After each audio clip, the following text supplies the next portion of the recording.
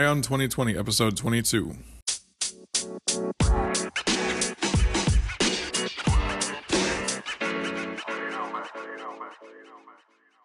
Have 2020 vision with Ion 2020, the podcast that brings you all the news and events in the lead up to the next presidential election. I am Ray Eaton, and I will keep you up to date as we approach November 2020 with a libertarian perspective of all the candidates and their policies, along with the news.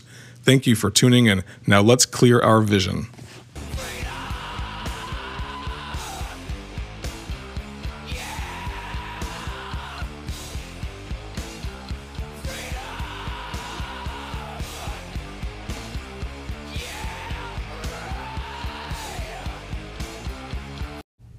Hey everybody, this is Ray Eaton, your host of Ion 2020, the podcast that's going to bring you all of the news and information and the platforms of the candidates that are going to be running in the 2020 election.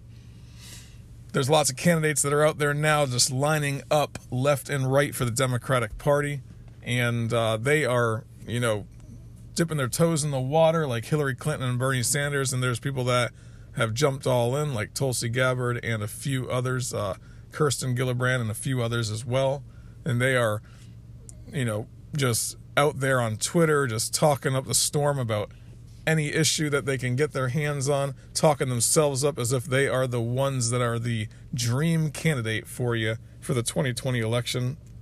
If you're a Democrat, you might be, jumping on board with some of those guys. If you're a Republican or a independent or anything, you might, have mixed feelings about these Democrats. If you're an independent, you might have mixed feelings against Donald Trump as well. So it just depends upon where you stand politically. Even some Republicans are against Donald Trump. So, but we have an interesting lineup of people that are lining up to run against Donald Trump in the presidency. We have independents that are starting to talk, dip their toes in the water as well, like the CEO of Starbucks, or the ex-CEO of Starbucks, Howard Schultz, and you have the governor, or not the governor, sorry, the mayor, Michael Bloomberg of New York City, been talking about running as independents. They might run as Democrats, who knows, but most likely they're going to run as independents. That's what they're saying if they do. And there's people on all sides that are saying that would be a bad thing because it's just going to, take votes away from the Democratic nominee and so forth. We got libertarians lining up to run. We have all kinds of things. I mean, it's starting to get a little bit more exciting as the days progress. We're about to go into February of 2019. Right now, I'm recording in the end of January 2019. And it's, you're just starting at this point to have people dip their toes in the water, decide where they're going to run. I've even seen somebody that pulled out from running as a Democrat already. So these people, if they're not getting a little bit of traction at all, then they're probably going to go ahead and quit quit running for election. But you could see, if you look at these Democratic nominees, if you look at their Twitter feeds, I'm starting to see a lot of, some of them are getting lots and lots of followers, lots of likes, lots of shares of their tweets from people that are, supporters of them, that are getting excited about their candidacy. But then there's other ones that, if you look at their tweets, they have 3 people sharing it, 3 people liking that particular tweet that they did. I mean, they're just not getting a lot of traction. And one of those was like I think it was Tom Delaney. I was looking at his Twitter feed, and he's just, he's going to run as the middle ground kind of guy, the rational Democrat that wants to kind of take the middle road and not stir things up too much. That typically does not work very well in a primary. They say with the Republicans, you gotta hang to the right during the primaries and then kind of cut center during the actual election once you're going against the Democrat. And same thing with Democrats, you gotta go hard left, especially now. They gotta go really hard left. I was saying that in another podcast recently. Those guys, they gotta go hard left as a Democrat right now, because that's kind of the popular view of Democrats is, we're for single-payer health care, we're for Medicare for all, we're for, making college free, things like that. Like, that's kind of the popular mantra within the Democratic Party right now. So whoever that candidate's going to be is going to have to go hard left. They're not going to be able to make a rational decision because the base the ones that are going to vote, the ones that are going to be making phone calls for them, those guys are those guys are a little bit more hard left as well right now. So you have that younger voter bloc. You have a lot of the 1960s anti-war movement people, the hippies type people and so forth, or the ones that claimed they were hippies back then, that are, those are the people that are going to be voting, and they're kind of more of a hard left group. That's fine. Whatever they want to be. I don't care. I'm a libertarian. Do what you want. But those people are going to be the ones that are voting. So whoever the candidate's going to be, I suspect is going to be a little bit more hard left. And that's why there is room for a independent candidate right now to run, because they're going to be able to take the position of, well, we all hate Trump, blah, blah, blah. And this Democratic candidate is a left-wing socialist that practically wants communism. So maybe somebody that's an independent is going to be able to bring, more sanity to this election. And that's why an independent seems like it might be a good opportunity this year for that. Just like, 2016, when you had Hillary Clinton running against Donald Trump, and you did have a lot of turnout for third-party candidates as well. Not as many turned out for, like, the libertarian candidate as did back when, like, Ross Perot ran against Bush and Clinton way back when. But you still have a lot of people that were not happy with the two candidates that were offered. So there you were looking at those candidates, and you said, well, maybe I'll vote for a libertarian or a Green Party candidate and so forth. So there was a lot of turnout for third parties as well. Well, this year maybe there's going to be an opportunity for an independent. Who knows? But everyone says that that's going to just ruin, the Democrats' chances and so forth. So anyway, here we are. We have an exciting lineup going right now. A lot of people are starting to get onto Twitter, and that's what I kind of wanted to talk about today, was this Venezuela issue right now. I don't know if you guys know what's going on in Venezuela. If you follow the news, you probably have a general idea of what's going on with Venezuela, but we have some major things going on in Venezuela with the election of Maduro, who is their president, who's been the president for the last couple of years. And when Hugo Chavez died, he took over as the president, and he got reelected about a week or so ago. But there was controversy over that, said that the elections were rigged and so forth. And one of the people that was running against him declared himself to be the president, the interim president, and the United States went ahead and backed that guy. So that's kind of what I want to talk about today, is the candidates and their specific reactions to this, because it will tell where they are at from a foreign intervention standpoint. And as a libertarian, I've always felt that the anti-war message, the anti-foreign intervention message, is probably the most bipartisan, I guess I hate to use that word, but the place where libertarians and the left can come together the easiest is on the anti-war, anti-intervention message, whenever the left obviously does not have a president in the White House, because we all know that the anti-war, anti-Bush, anti-war people, as soon as Barack Obama got elected, they just fell silent. So we all know that. But when there is a Republican in office, we got to take advantage of that the best that we can as libertarians. We have to find common ground with these people on the left, with these liberals, with the Democrats. And the one issue that we should be in agreement on is anti-intervention in foreign countries and anti-war. And so that's what I wanted to talk about today, because we all know where Donald Trump stands right now, right? We do. He is wrapping up the wars in Syria. Today he's been talking about wrapping up the war in Afghanistan. They're negotiating with the Taliban, which nobody ever said that would happen, and he's doing that. So I fully support Donald Trump in that. The news gets all riled up that says that he's pulling out irresponsibly and everything, but that's not what's irresponsible is us being engaged in these wars for the last, 18 years since 2001 and over in Iraq, and the things that we stirred up over there, which eventually caused ISIS to rise up. Now, supposedly we beat ISIS back, and Donald Trump wants to pull out of Syria without a timeline, but he's kind of pushing. It seems like he's prodding these people away from Syria, even though the hawks in his administration, the neocons in his administration, are really trying to degrade what he says, say that he didn't really mean it, tell the press that we're not really pulling out of Syria, but on every chance that Trump gets, he's trying to pull away from Syria as well as Afghanistan. Now, he's starting to move towards let's pull out of Afghanistan within the next 18 months. They're negotiating with the Taliban. Hopefully we don't lose any more soldiers in a useless war over there, and they get to come home, and we get to start the United States starts pulling back away from those wars.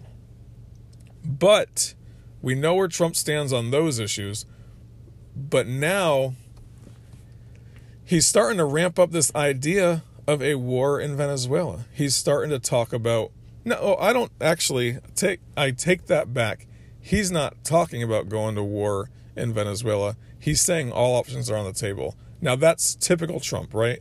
He always says there's all options on the table. He said that with North Korea, that all options are on the table, but he is willing to talk with the North Korean leaders. And I think that that's a good thing. I think that that's just tough talk from Donald Trump. But if you look at his past, he's been against foreign intervention in these countries. So I don't know for sure where he stands. He has to stand up as a leader of the United States and saying that all options are on the table. And when people freak out about that, I think that they're maybe getting a little bit, hyped up over this. But then again, if all options are on the table, that's what he says. All options are on the table. So they just need, we're not sure exactly where Donald Trump stands is what I mean. Now, let me get into the article that I wanted to talk about, because that'll just describe the situation in Venezuela, describe America's talk on Venezuela, and then we could get into the candidates and what their ideas are, or what they've spoken about with regards to America intervening in the elections in Venezuela. Okay, so this article is from CNN and is written by Stefano Pizbone and Joshua Berenger and Sheena McKenzie. CNN on Wednesday, January 30th, 2019. And it starts off, it says Venezuela braced for protests as moves against Juan Guaido deepen crisis. Okay, so let's go on. This is from Caracas, Venezuela. Large protests are expected in Venezuela Wednesday in the wake of a Supreme Court move to freeze Juan Guaido's bank accounts and impose a travel ban on the self-declared interim president. Opposition leader Guaido, who declared himself president last week in a challenge to incumbent Nicolas Maduro, called on his supporters to take to the streets as the court's Chief Justice announced the restrictions on Twitter late Tuesday. The political crisis gripping the country deepened as Guaido urged protesters to demand that the powerful Venezuelan military sides with the opposition. Venezuela army defectors have also made a plea to the United States to supply weapons and move the opposition forward. Is that insane or what? So they're pleading with the United States to give them weapons so they can move the opposition forward. So what they want to go in and essentially take over the country in a military way, with the use of force. And although Maduro is not a saint whatsoever, I don't support him as a leader. I just think that it's wrong for the United States to declare somebody else the president at that time. All it does is get the base of people that are, protesting in the streets and so forth. It gets them riled up. It gets them more active in taking over this government. And that's fine. If people in a country want to protest, that's their right. but it shouldn't be egged on by the United States. And that's my problem, is we should not be egging on these protests at all. I mean, that to me, that's a very slippery slope when we do that. So earlier Tuesday, the country's attorney general announced that Guaido, leader of the democratically elected Venezuelan National Assembly, was under investigation despite the fact that members of parliament are typically immune from prosecution. So Maduro's basically looking into this guy and is going to put a travel ban on him, try to seize his assets and so forth. And while the United States has literally just taken this guy and embraced him, I have heard that he only got 20% of the vote.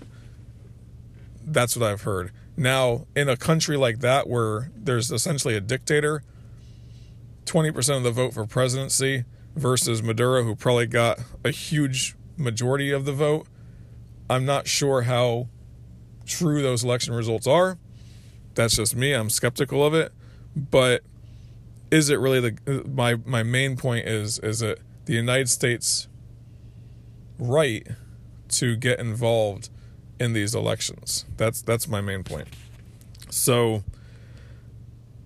as this crisis, I guess you'd say, continues, I think that the challenge is going to be, where does America stand on this, right? We're supporting some guy who gets 20% of the vote, and he has people that are willing to get out there and protest. And they're going to protest in the streets on a daily basis. There's a lot of people that are very unhappy with the Venezuelan government. I'm sure about that. Most people are. The inflation rate has been skyrocketing in the last several years. They don't have food. They don't have resources coming in. Their oil drilling capacity has diminished. The price of oil went down, so it really screwed up their economy and so forth. They were dependent upon expensive oil, and that money is flowing into the country.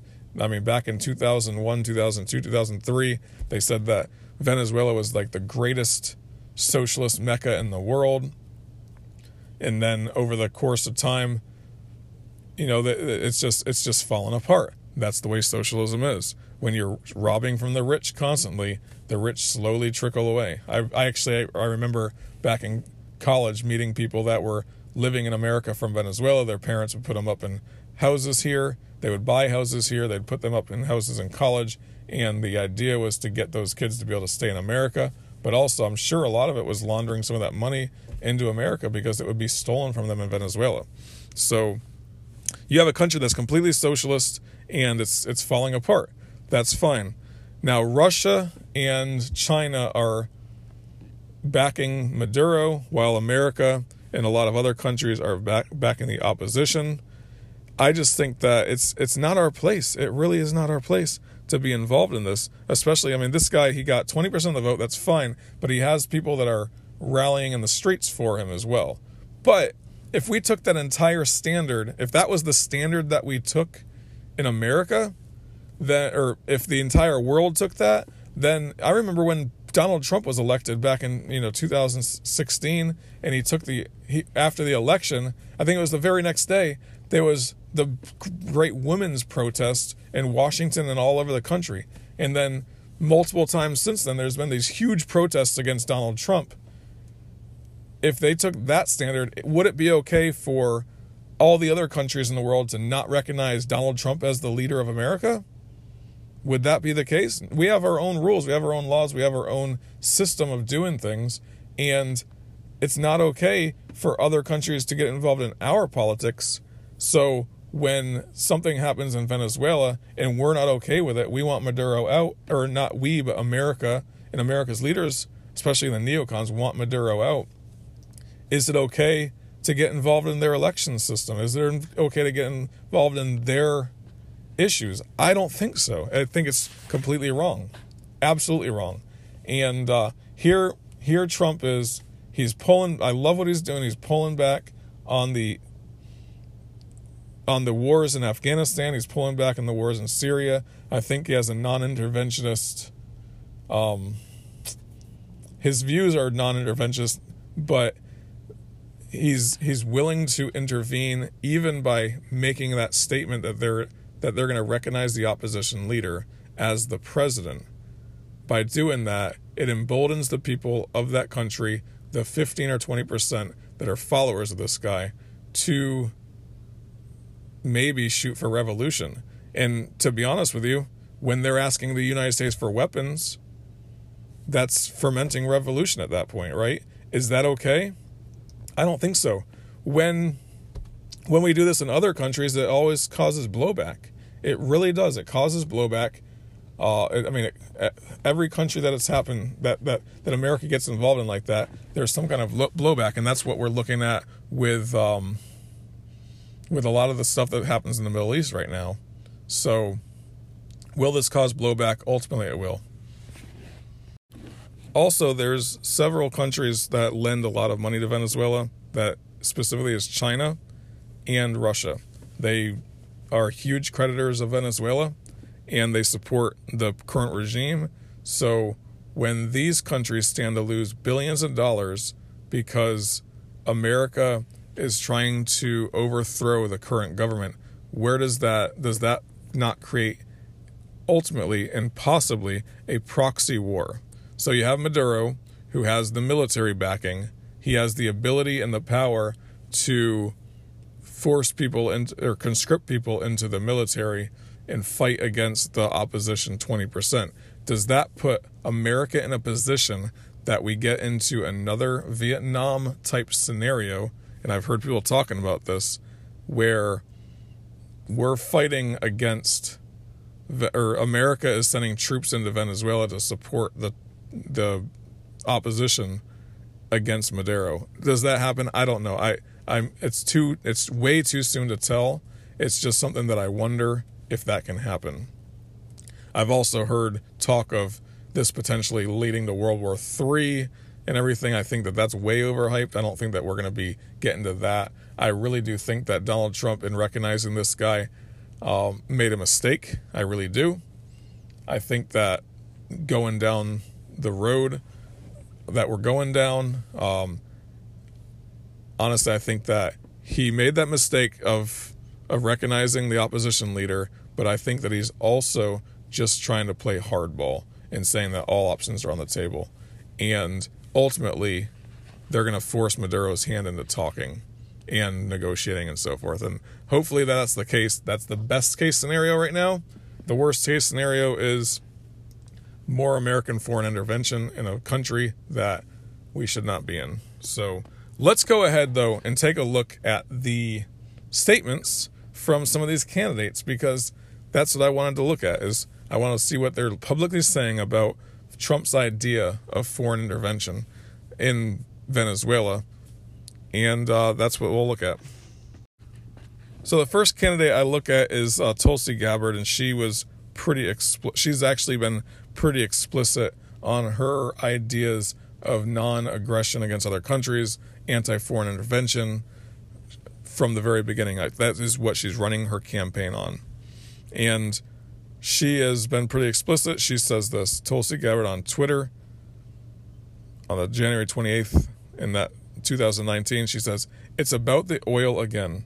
Bolton just exposed real motive for intervention in Venezuela. We're in conversation with major American companies now. It would make a difference if we could have American companies produce the oil in Venezuela. We both have a lot at stake here."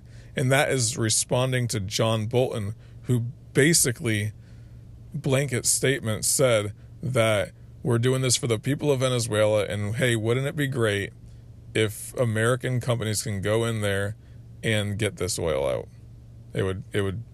We'd make some money off of it, essentially, is what he said. So it's about the oil again. Venezuela does sit on the largest reserves of oil in the world, and it's not maintained well. They have terrible.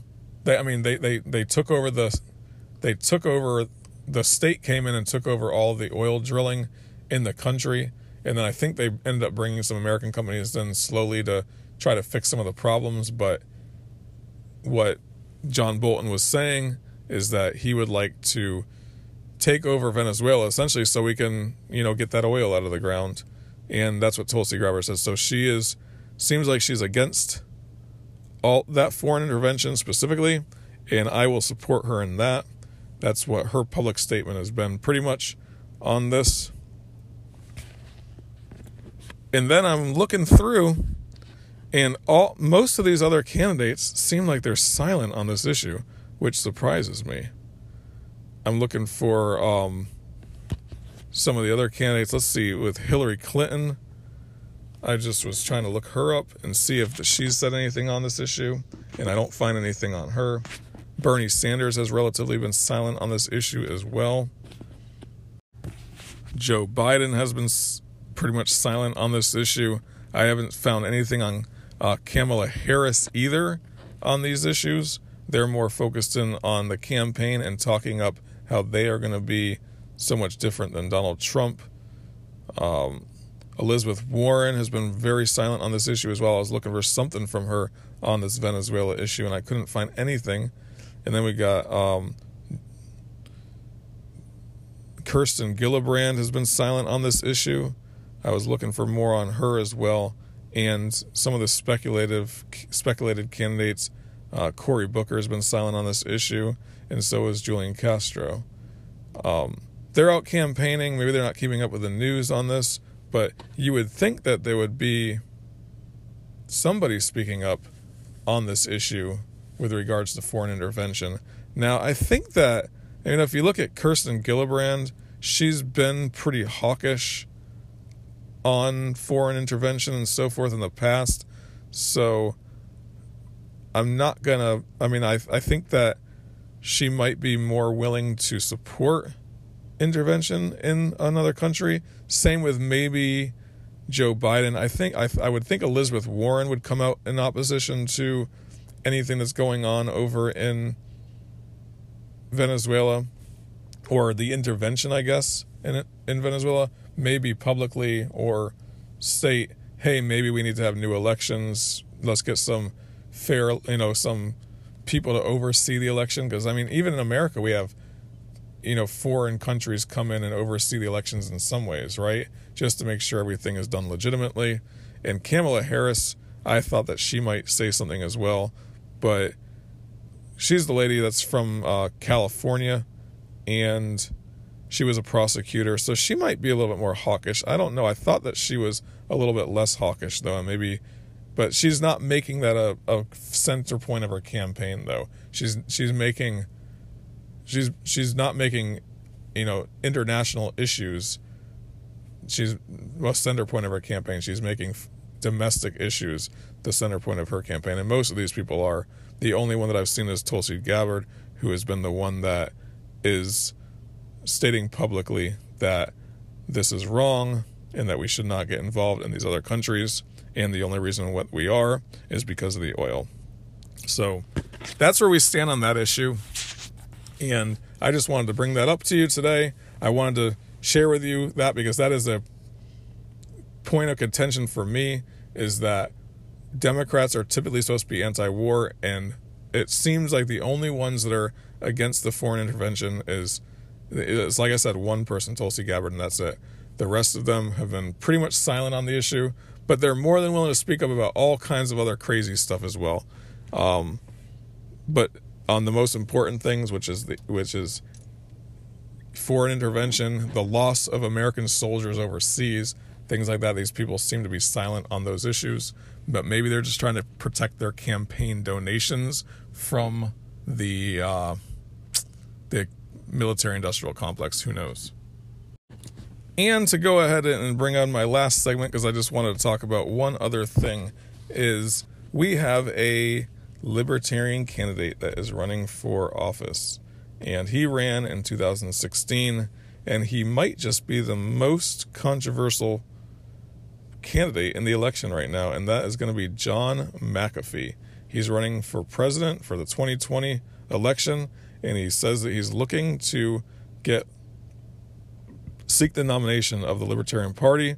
It says here, and this is from Crypto Insider, and from 18 hours ago, so that way from yesterday, the 29th of January, 2019.